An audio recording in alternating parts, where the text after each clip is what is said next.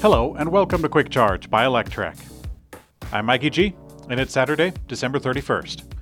Tesla has announced the upcoming launch of the Model S and X in China.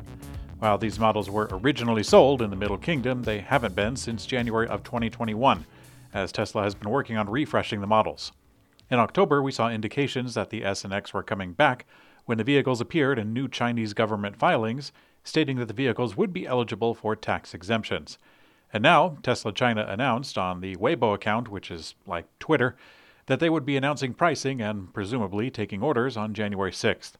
After a 2-year absence, the vehicles are expected to be popular again in the market, but they are much more expensive than the Model 3 and Y vehicles that are currently coming out of Gigafactory Shanghai. The vehicles are not just more expensive because they're bigger and more luxurious, but they're also more expensive because they have to be imported from the United States. Teslas are quite popular status symbols in China, and the S and X would be the highest honor of all. It does make me wonder sometimes if there will be some folks out there who want to import a Cybertruck, because that would be quite the symbol. Sliding into home base, Polestar has just surpassed its electric vehicle delivery goal for 2022. The Swedish EV maker, backed by auto giants Volvo and Geely, has reiterated for the past several months that it's on track to hit its 50,000 electric vehicle deliveries by the end of this year. And it turns out they made it. The CEO posted on Twitter saying that their delivery total for the year is mission accomplished, and they also put a check mark at the end. To solidify it, he also replied to a comment on a previous post that read, quote, "Also, next important step is announcing that 50K production goal has been met." And he put a champagne emoji, apparently a celebratory measure. Congratulations to Polestar for meeting your goal. Baidu, the Chinese company that is compared with Google, has announced an autonomous vehicle program called Jidu that is now teasing a second AI-powered robot car. Jidu was established in March of 21, slated to create and popularize autonomous driving and human-machine interaction technologies.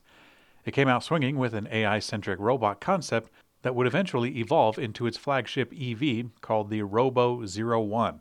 Following hundreds of millions of dollars in Series A funding back in January of this year, Jidu vowed to deliver consumers an autonomous AI car. And now they are unveiling their second vehicle, the Robo02.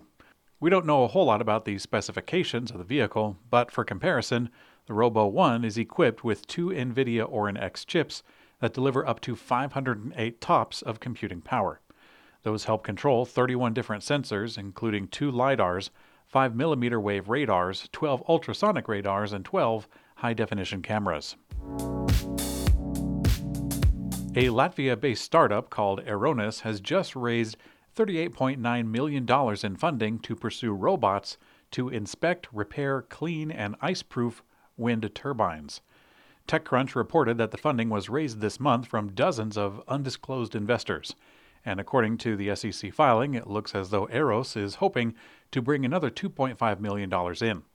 According to the company, the robots can be transported in a single van, and once it's on the turbine, 3 Aeronis technicians can operate it from the ground. The company says that it inspects and maintains turbines up to 6 times faster and up to 40% more cost-effectively than humans can. Personally, I don't really know what the fuss is about. Last year, I saw a guy ride a BMX bike on a wind turbine blade. I don't know why everyone just doesn't do that.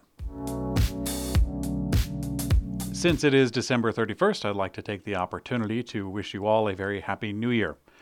We are now crossing into Anno Domini 2023, and I'd like to take the opportunity to wax a little bit poetic on New Year's resolutions.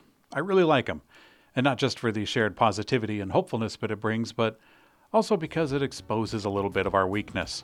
When we announce our resolutions, we confess a little bit to the people that we love and determine, and in a way promise, that we will improve.